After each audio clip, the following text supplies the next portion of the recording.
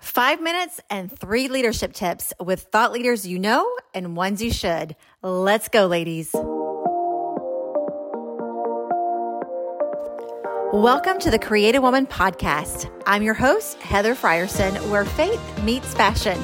If you're a woman leader in the ministry or marketplace, you've come to the right place.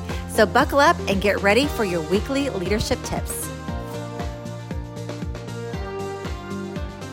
Well, hello, everybody. Welcome to the show. I am so glad you're here. My name is Heather, and today I'm going to be sharing a personal story and 3 lies that held me back from being a leader in the ministry and in the marketplace. Long before Creative Woman existed, I was a young college student pursuing a career in fashion. My dream was to be a buyer in New York City.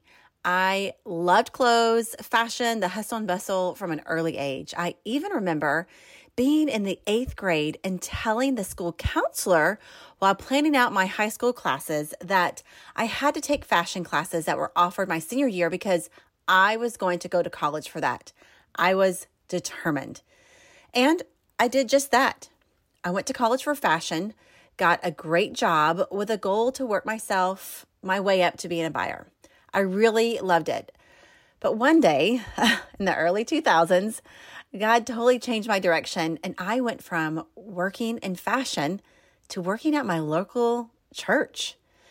It was certainly a culture shock and a good story for another time, but today I want to share the 3 lies I believed about being a leader in the ministry marketplace that held me back for a really long time. And hopefully it will help you unlock or discover any lies that may be holding you back too. When I was in ministry inside of the church walls, I thought my real ministry would begin when I got married. I did.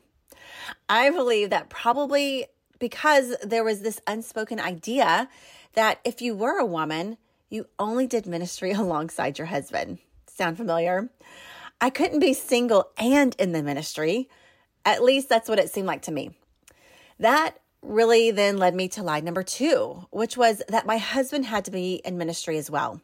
So I was dating and praying for a husband, and it was one of my focus points in my prayer life.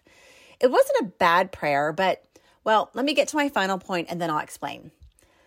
The final and 3rd lie I believed is one that so many of us believe.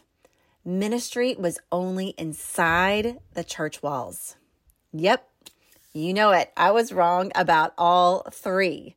So cut to 20 years later, I'm a leader of this ministry, Creative Woman, which is outside of the church and focuses on women leaders in the ministry and in the marketplace. Plus, I have my own business too. And my husband, well, he's in real estate, and I'm so thankful he is, and that God didn't answer my prayer about my husband being in a ministry. I don't think it would have worked out too well, just to be honest. Had I not allowed the Lord to take away my hold spar, my blinders, I would not be where I am today, and you wouldn't be listening to this podcast either. I always had a heart for the marketplace from an early age. That was evident in the dreams I had for my career. I just didn't know what it was called. I wanted to live in New York City and have a corner office working in the fashion industry. My dream was always to wear black pencil skirts and pumps all day, every day. Well, today those pumps don't get pulled out very much. I see now, of course, a lot of it was about me. But the desire to be in the workplace was from God. And the desire to help women through fashion was from God too.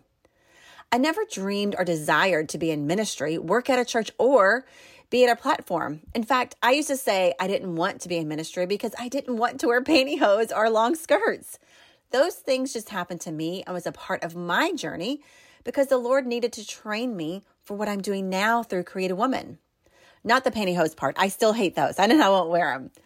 But early on, my desire was to work, and I also loved Jesus. The problem came when I didn't ask him what to do or how to use a desire and passion for fashion and my career. So because of that, my story has many twists and turns, but like a good father, he always turns all things for good. So my question to you is this: why do you have a passion for work? Have you given it to the Lord and asked him what or how you should use your gifts in the marketplace? I had 3 blinders, really lies that I believed held me back for a really long time. So is there anything holding you back? Maybe you don't think so and you're just rocking it. Or maybe there's more that God wants to show you. Maybe there are lies you're holding on to as truths and God wants to show you a new way today. Either way, I encourage you to pray now and ask the Lord how He wants to use you today as a leader in the marketplace. Why did He give you the dreams and purpose you have? Being a woman leader in the ministry marketplace has a big purpose, and I believe we are living in a season where God is really using our gifts and talents to bring others to Jesus right where we work. As CEOs, entrepreneurs, writers, homemakers, church leaders, influencers, designers, and so much more. Your ministry is right where you are. Y'all, the countdown is on for our Women's Leadership Conference. It's happening April 22nd, and if you are a leader in the ministry or marketplace, this conference is for you. Ladies, we were meant for community, but not just any community. Community that encourages us, empowers us to go higher, be better, cheer for us, and sharpen us when we need it. This conference is not just a sit and listen kind of conference either. You'll have the opportunity to sit with mentors who will help you gain valuable insight specific to your area of need. Plus, we are super excited about our keynote speaker, Suzanne Hendricks, and as well as some of our favorites like Cheryl Luke. I'm in there too. Our CW family will be there hosting and speaking on our panels, and you know they will share so much wisdom, insight, and we'll have a whole lot of fun too.